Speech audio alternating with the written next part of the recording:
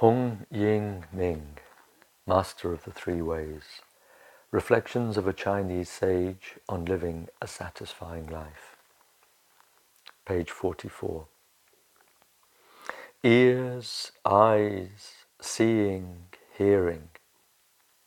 These are the thieves of the external.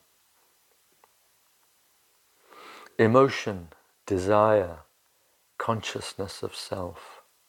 These are the thieves of the internal. Only when the old man who is master, bright of mind and unobscured by desire, sits alone within the temple, will the thieves be transformed into servants of the house.